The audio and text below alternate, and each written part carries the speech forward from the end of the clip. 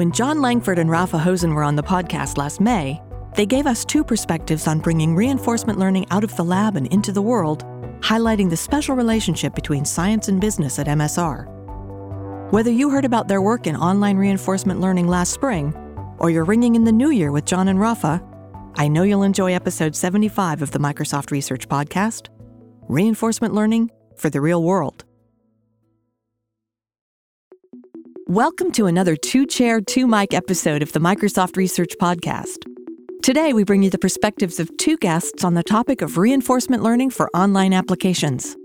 Since most research wants to be a product when it grows up, we've brought in a brilliant researcher-program manager duo to illuminate the classic research incubate transfer process in the context of real-world reinforcement learning. You're listening to the Microsoft Research Podcast, a show that brings you closer to the cutting edge of technology research and the scientists behind it. I'm your host, Gretchen Huizinga. Dr. John Langford, a partner researcher in the machine learning group at Microsoft Research New York City, is a reinforcement learning expert who is working, in his own words, to solve machine learning. Rafa Hosen, also of MSR New York, is a principal program manager who's working to take that work to the world. If that sounds like big thinking in the Big Apple, well, New York City has always been a go big or go home kind of town, and MSR NYC is a go big or go home kind of lab. Today, Dr. Langford explains why online reinforcement learning is critical to solving machine learning and how moving from the current foundation of a Markov decision process toward a contextual bandit future might be part of the solution.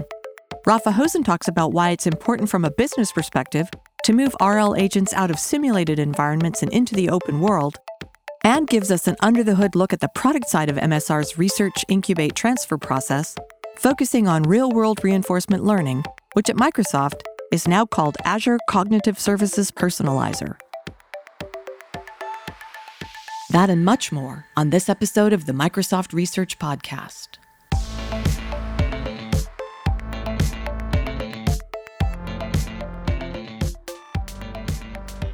I've got two guests in the booth today, both working on some big research problems in the Big Apple. John Langford is a partner researcher in the machine learning group at MSR NYC. And Rafa Hosen, also at the New York lab, is the principal program manager for Personalization Service, also known as Real-World Reinforcement Learning. John and Rafa, welcome to the podcast. Thank you.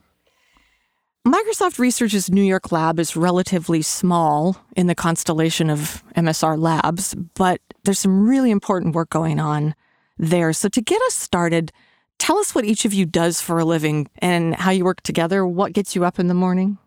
Rafa, why don't you start? Okay, I'll start. So I wake up every day and think about all the great things that the reinforcement learning researchers are doing. And first, I map what they're working on, something that could be useful to customers.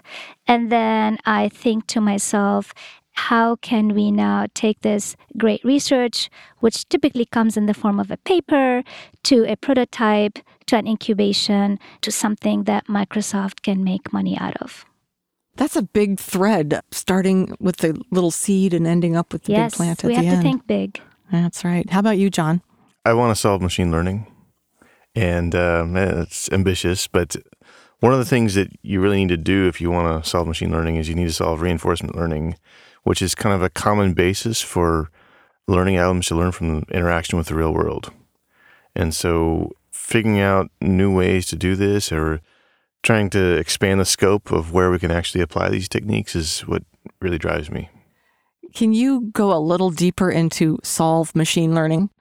What would solving machine learning look like? Well, it would look like anything that you can pose as a machine learning problem you can solve, right? So I became interested in machine learning back when I was an undergrad, actually. Yeah. I went to a machine learning class and I was like, this is what I want to do for my life. And I've been pursuing it ever since. And here you are. Yeah.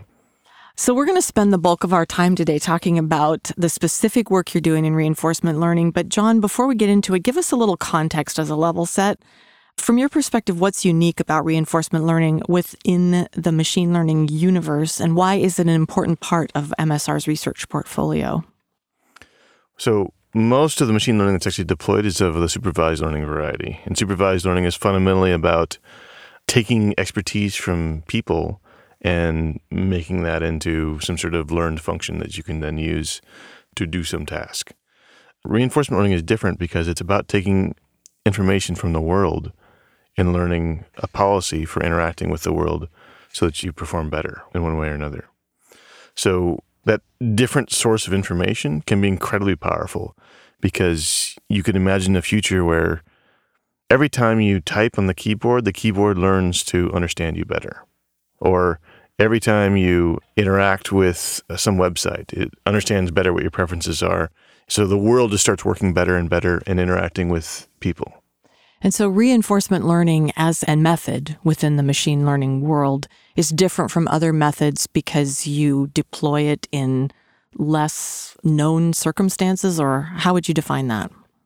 So it's different in many ways, but the key difference is the information source. The consequence of that is that reinforcement learning can be surprising. It can actually surprise you. It can find solutions you might have not thought of to problems that you pose to it. That's one of the key things. Another thing is it requires substantially more skill to apply than supervised learning. Supervised learning is pretty straightforward as far as the statistics go, while reinforcement learning, there's some real traps out there, and you want to think carefully about what you're doing. Let me go into a little more detail there. Please do. Let's suppose you need to make a sequence of 10 steps, and you want to maximize the reward that you get in those 10 steps, right? So it might be the case that going left gives you a small reward immediately, and then you get no more rewards. While if you go right, you get no reward, and then you go left, and then right, and then right, and then left, and then right, so on 10 times. If you do it just the right way, you get a big reward, right? So many reinforcement learning algorithms would just learn to go left because that gave the small reward immediately. And that gap is not like a little gap. It's like you may require exponentially many more samples to learn unless you actually gather the information in an intelligible, conscious way. Yeah, I'm grinning and no one can see it because I'm thinking that's how people operate generally, you know? Actually, yeah. I mean, the way I explain reinforcement learning is the way you teach a puppy how to do a trick. And the puppy may surprise you and do something else, but the reward that John speaks of is the treat that you give the puppy when the puppy does what you are trying to teach it to do. And sometimes they just surprise you and do something different. And actually, reinforcement learning has a very great affinity to Pavlovian psychology. Well, back to your example, John, you're saying if you turn left, you get the reward immediately. You get a small reward immediately. A small reward. So the agent would have to go through many, many steps of this to figure out, don't go left because you'll get more later. You get more later if you go right, and you take the right actions after you go right. Now imagine explaining this to a customer. And we will get there, and I'll have you explain it. Rafa, let's talk for a second about the personalization service, which is an instantiation of what you call real-world reinforcement learning, yeah? That's right. So you characterize it as a general framework for reinforcement learning algorithms that are suitable for real-world applications. Unpack that a bit. Give us a short primer on real-world reinforcement learning and why it's an important direction for reinforcement learning in general. Yeah, I'll give you my version, and I'm sure John will chime in. But, many of the reinforcement learning that people hear about are almost always done in a simulated environment where you can be creative as to what you simulate and you can generate, gazillions of samples to make your agents work. Our type of John's types of reinforcement learning is something that we deploy online. And what drives us, John and I, is to create or use this methodology to solve real-world problems. And our goal is really to advance the science in order to help enterprises maximize their business objective through the usage of real-world reinforcement learning. So when I say real-world, these are models that we deploy in production with real users getting real feedback, and they learn on the job. Well, John, talk a little bit about what Rafa has alluded to. There's an online real-world element to it, but prior to this, reinforcement learning has had some big investments in the gaming space. Tell us the difference and what happens when you move from a very closed environment to a very open environment from a technical perspective? Yeah, so I guess the first thing to understand is why you'd want to do this, because if reinforcement learning in simulators works great, then why do you need to do something else? And I guess the answer is there are many things you just can't simulate. So an example that I often give in talks is, would I be interested in a news article about Ukraine? The answer is yes, because my wife is from Ukraine. But you would never know this. Your simulator would never know this. There'd be no way for the policy to actually learn that if you're learning in a simulator. Right. So there are many problems where there are no good simulators. And in those simulators, you don't have a choice.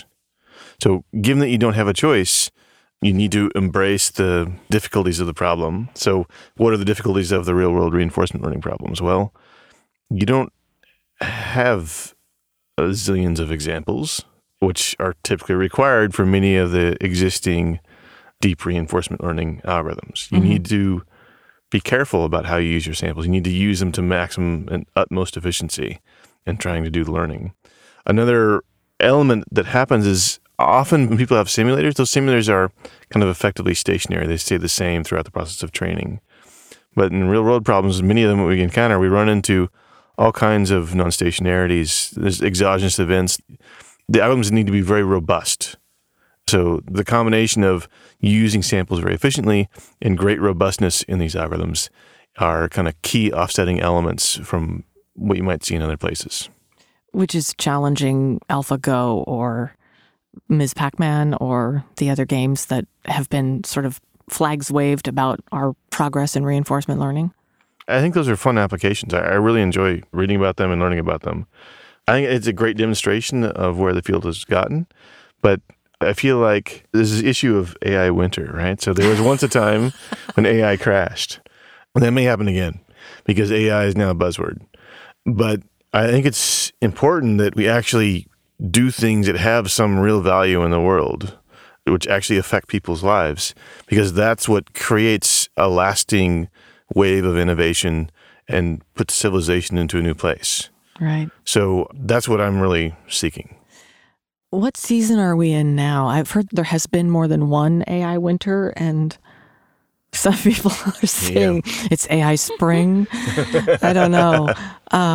Where do you see us in terms of that progress? I think it's fair to say that there's a lot of froth in terms of people claiming things that are not going to come to pass.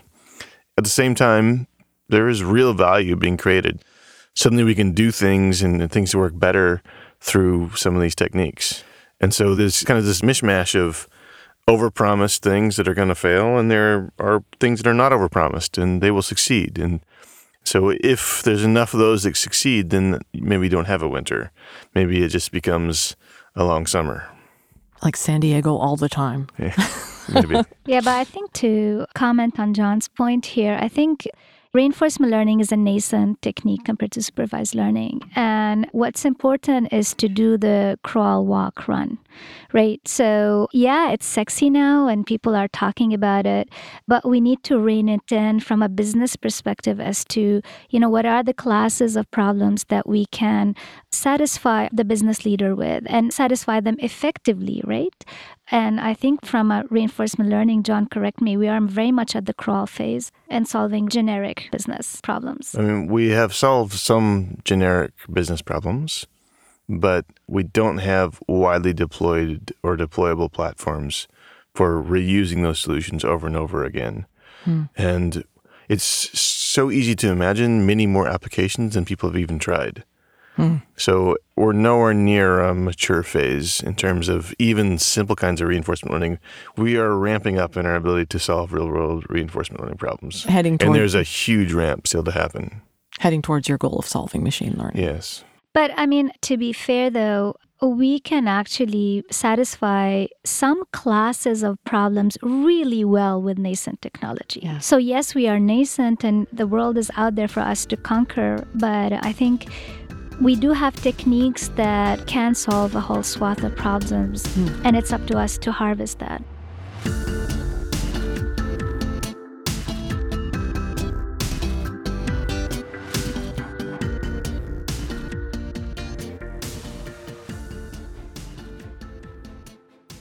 Well, let's continue the thread a little bit on the research areas of reinforcement learning. And there's several that seem to be gaining traction. Let's go sort of high level and talk about this one area that you're saying is basically creating a new foundation for reinforcement learning. What's wrong with the current foundation? What do we need the new foundation for, and what are you doing? The current foundation of reinforcement learning is called a Markov decision process. The idea in a Markov decision process is that you have states and actions, and given a state, you take an action, then you have some distribution over the next state. So that's kind of what the foundation is. It's how everybody describes your solutions. And the core issue with this is that there are no good solutions when you have a large number of states. All solutions kind of scale with the number of states. And so if you have a small number of possible observations about the world, then you can employ these theoretically motivated reinforcement learning algorithms, which are provably efficient, and they will work well. But in the real world, you have a megapixel camera, which has 2 to the 1 million or 16 to the 1 million possible inputs. And so you never encounter the same thing twice. And so you just can't even apply these algorithms. It doesn't even make sense. It's ridiculous. So when I was a young graduate student, I was, of course, learning about Markov decision processes and trying to figure out how to solve reinforcement learning better with them. And then at some point, after we had a breakthrough, I realized that the breakthrough was meaningless because it was all about these Markov decision processes. And no matter what, it just never was going to get to the point where you could actually do something useful. So around 2007, I decided to start working on contextual bandits. This is an expansion of what reinforcement learning means in one sense, but a restriction in another sense. So instead of caring about the reward of a long sequence of actions, we're going to care about the reward of the next action. Right? So that's a big simplification. On the other hand, instead of caring about the state, we're going to care about an observation, and we're going to demand that our algorithms don't depend upon the number of possible observations, just like they do in supervised learning. So we studied this for several years. We discovered how to create statistically efficient algorithms for these kinds of problems. So that's kind of the foundation of the systems that we've been working on. And then more recently, after cracking these contextual bandit problems, we wanted to address a larger piece of reinforcement learning. So now we're thinking about contextual decision processes, where you have a sequence of rounds, and on each round you see some observation, you choose some action, and then you do that again and again and again. And then at the end of an episode, maybe 10 steps, maybe 100, you get a reward. Right? So there's some long delayed reward dependent upon all the actions you've taken and all the observations you've made. And now it turns out that when these observations are generated by some small underlying state space, which you do not know in advance and which is never told to you, you can still learn. You can still do reinforcement learning. You can efficiently discover what a good policy is globally. So the new foundation of reinforcement learning is about creating a foundation for reinforcement learning algorithms that can cope with a megapixel camera as an observation, rather than having like 10 discrete or 100 discrete states. And you're getting some good traction with this approach? Yeah. I mean, contextual bandits are deployed in the real world and being used in many places at this point. Okay. There's every reason to believe that if we can crack contextual decision processes, which is our current agenda, that will be of great use as well. Rafa, at its core, reinforcement learning systems are designed to be self-improving systems and kind of learn from the real world like humans do. Yes. Or puppies. Or puppies. And the real world is uncertain and risky. Yes. So how do you, from your perspective or from your angle, build trust with the customers that you interact with, both third-party and first-party customers, who are giving you access to their own real-life traffic online? Yeah, this is an important topic when we start looking at how we do incubations in our team. And we have a specific challenge, as you were saying, because if we were a supervised learning model, we would go to a customer and say, hey, give me a data set, I'll run my algorithm. If it improves, you deploy it. We deploy it in an A/B test. And if we are good, you're good to go. Our system is deployed in production. So here we are with customers and talking to them about advanced machine learning techniques from research, and we want to deploy them in their online production system. So as you can imagine, it becomes an interesting conversation. So the way we approach this actually is by taking ideas from product teams. So when we went and did our incubations, we did it with a hardened prototype, meaning this is a prototype that's not your typical stitched up Python code that, is hacky. We took a fair amount of time to harden it to the degree that if you run it in production, it's not going to crash your customer's online production system. So that's number one. And then when we approach customers, our system learns from the real world. And you do need a certain amount of traffic because our models are like newborn puppies. They don't know any tricks. So you need to give them information in order to learn. But what we typically do is we have a conversation with our customer and say, hey, yes, this is research, but it is hardened prototype. That's number one. And two, we use previous incubations as reference to newer ones. We borrow ideas from how products go sell their prototypes, right? And then we, as a methodology, say to customers, when they have large volumes of traffic, to give us a portion of their traffic, which is good enough for us to learn and prove the ROI, but small enough for them to de-risk. And that methodology has worked very well for us. De-risk is such a good word. Let's go a little further on that thread. Talk a little bit about the cold start versus the warm start when you're deploying. So that's another interesting conversation with our customers, especially those that are used to supervised learning, where you train your model, right, with a lot of data and you deploy it, and it's already learned something.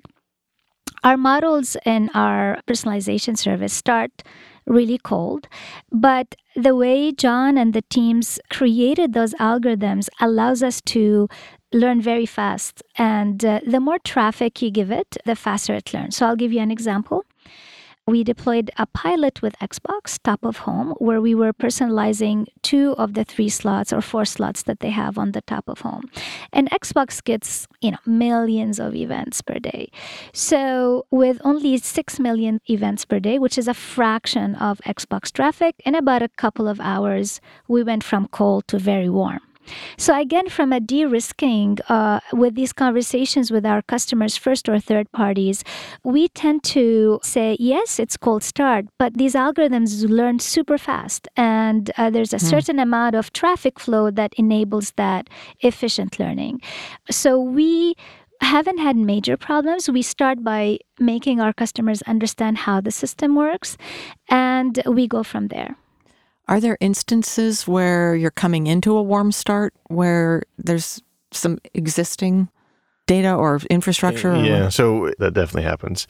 It's typically more trouble than it's worth to actually use pre-existing data, because when you're training in a contextual bandit, you really need to capture 4 things: the features, the action, the reward for the action, and then the probability of taking the action. And almost always, the probability is not recorded in any kind of reliable way, if it was even randomized previously. So, given that you lack one of those things, there are ways to try to repair that. They kind of work, but they're kind of a pain. They're not the kind of thing that you can do in an automatic fashion. So, typically, we want to start with recording our own data so we can be sure that it is, in fact, good data. Now, with that said, there are many techniques for taking into account pre-existing models. Right? So we actually have a paper now in arXiv talking about how to combine an existing supervised data source with a contextual bandit data source. Another approach, which is commonly very helpful, is people may have an existing supervised system, which may be very complex, and they may have built up a lot of features around that, right, which may not even be appropriate. Often there's a process around any kind of real system where the learning algorithm and the features are kind of co-evolving.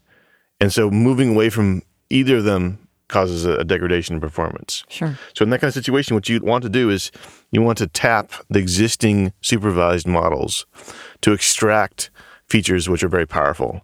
And then given those very powerful features, you can very quickly get to a good solution. And then, so the exact mechanism of that extraction is going to depend upon the representation that you're using. With a neural network, you kind of rip off the top layer and use that. With a decision tree or a boosted decision tree or a decision forest, you can use the leaf membership as a feature that you can then feed in for a very fast warm-up of a contextual bandit learner. John, talk about offline experimentations.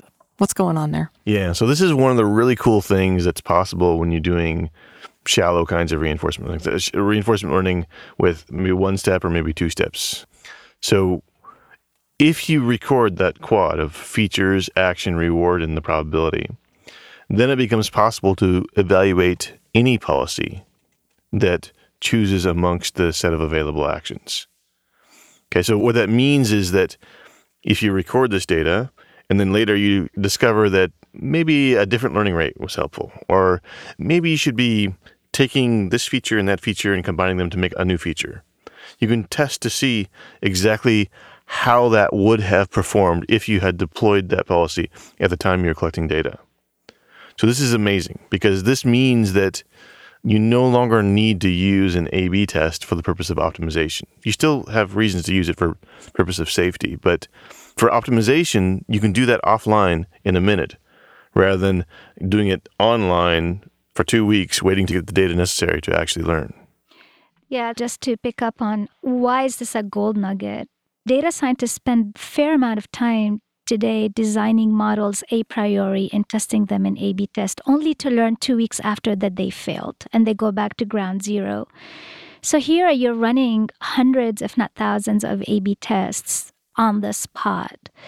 And when we talk about this to data scientists and enterprises, their eyes light up. Right. I mean, that is one of the key features of our system that just brightens the day for many data scientists. It's a real pain for them to design models, run them in A/B. It's very costly as well. So talk about productivity gains.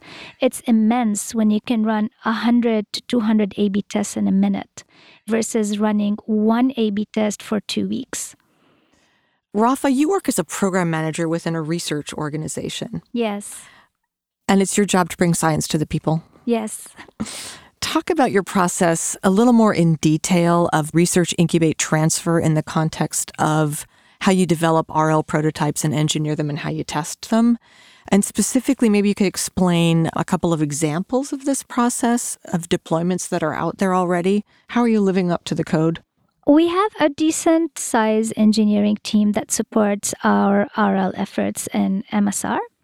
And our job is twofold. One is to, from a program management perspective, it's to really drive what it means to go from an algorithm to a prototype and then validate whether that prototype has any market potential. I take it upon me as a program manager when researchers are creating these wonderful academic papers with great algorithm, and some of them may have huge market potential. So this market analysis happens actually in MSR, and we ask ourselves, great algorithm, what are the classes of problems we can solve for it? And would people relate to these problems such that we could actually go and incubate them? And the incubation is a validation of this market hypothesis. So that's what we do in our incubations. We are actually trying to see whether this is something that we could potentially tech transfer to the product team. And we've done this with contextual bandits in the context of personalization scenarios. So contextual bandits is a technique, right? And so we ask ourselves, okay, with this technique, what classes of problems can we solve very efficiently? And personalization was one of them. And we went and incubated it first with MSN. Actually, John and the team incubated it with MSN first, and they got a 26% lift. It's multi-million-dollar revenue potential. So from a market potential, it really made sense. So we went and said, okay, one customer is not statistically significant, so we need to do more. And we spent a fair amount of time actually validating this idea and validating the different types of personalization. So MSN was a news article personalization. Recently, we did a page layout personalization with Surface.com Japan, where they had 4 boxes on Surface.com Japan, and they were wondering how to present these boxes based on the user that was visiting that page. And guess what? We gave them 2,500 events. So it was a short run pilot that we did with them. We gave them an 80% lift. 80. They were flabbergasted. They couldn't believe. And this was run on an A/B test. So they had their page layout that their designers had specified for them for all users running as the control, and they had our personalization engine running with our contextual bandit algorithm, and they ran it. And for us, 2,500 samples is not really a lot, but even with that, we gave them an 80% lift over their control. So these are the kinds of incubation that when we go to our sister product team in Redmond and tell the story, they get super excited that this could be a classes of application that could work for the masses.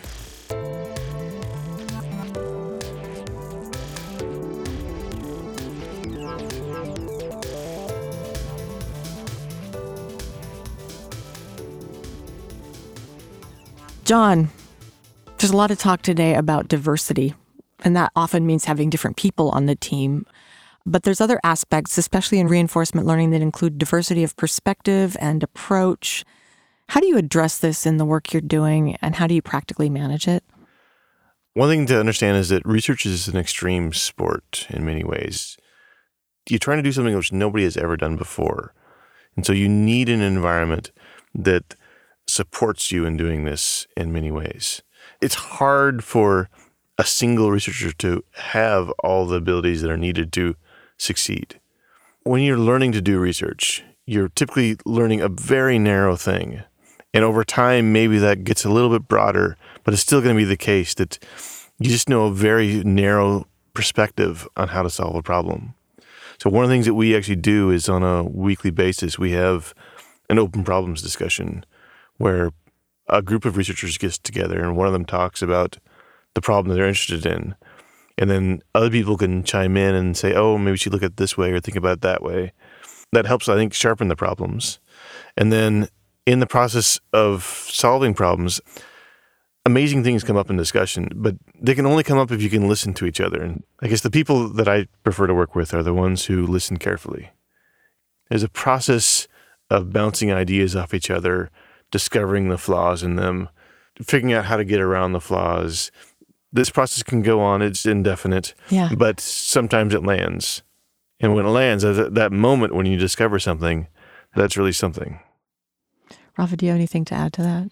So when I think about diversity in our lab, I think that to complement what John's saying, I like to always also think about the diversity of disciplines. So in our lab, we're not a big lab, but we have researchers, we have engineers, we have designers, and we have program manager. And I think these skill sets are diverse, and yet they complement each other so well. And I think that adds to the richness of what we have in our lab.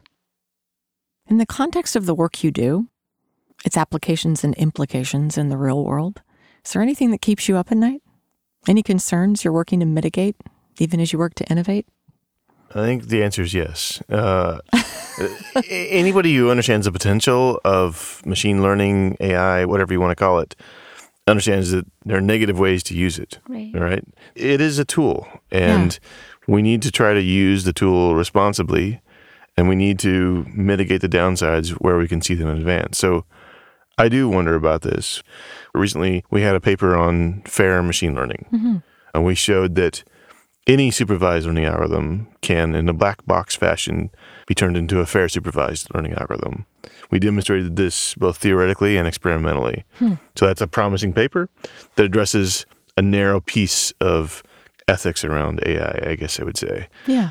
As we see more opportunities along these lines, we will solve them.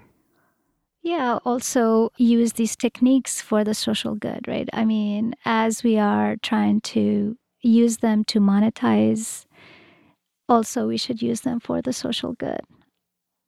How did each of you end up at Microsoft Research in New York City? This is actually quite a story. So I used to be at Yahoo Research.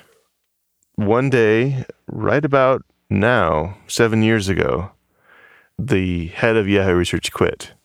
So we decided to essentially sell the New York lab. So we created a portfolio of everybody in the New York lab. There are 15 researchers there.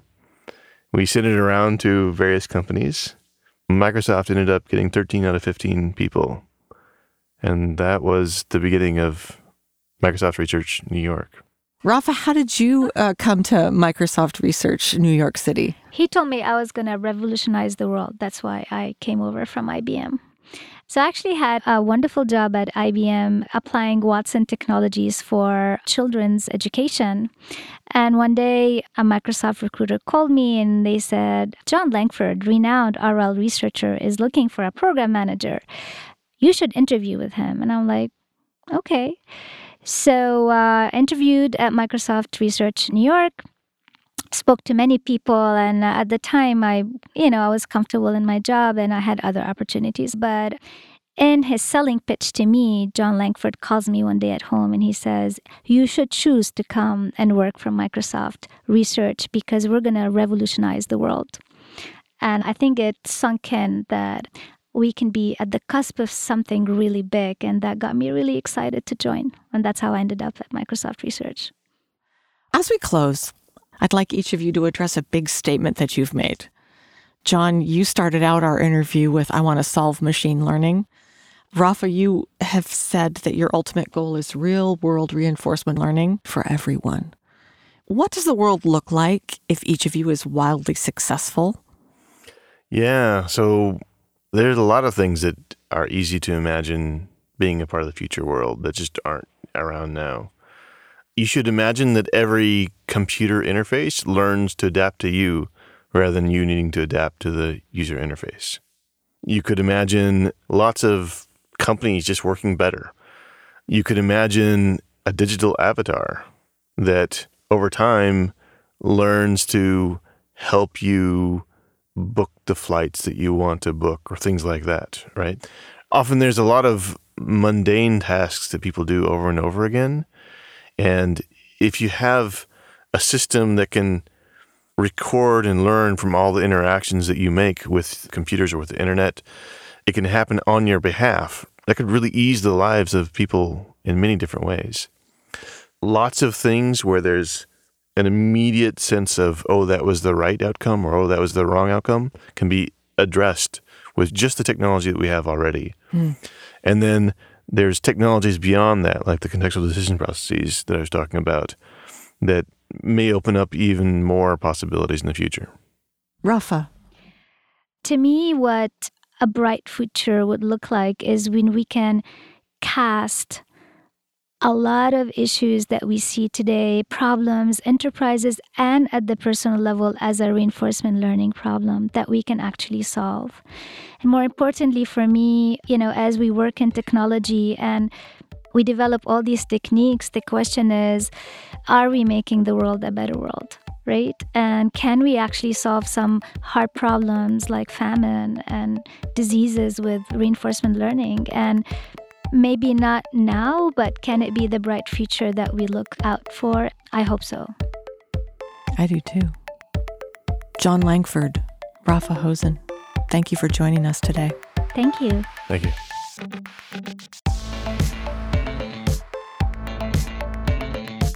To learn more about Dr. John Langford and Rafa Hosen and the quest to bring reinforcement learning to the real world, visit Microsoft.com/research.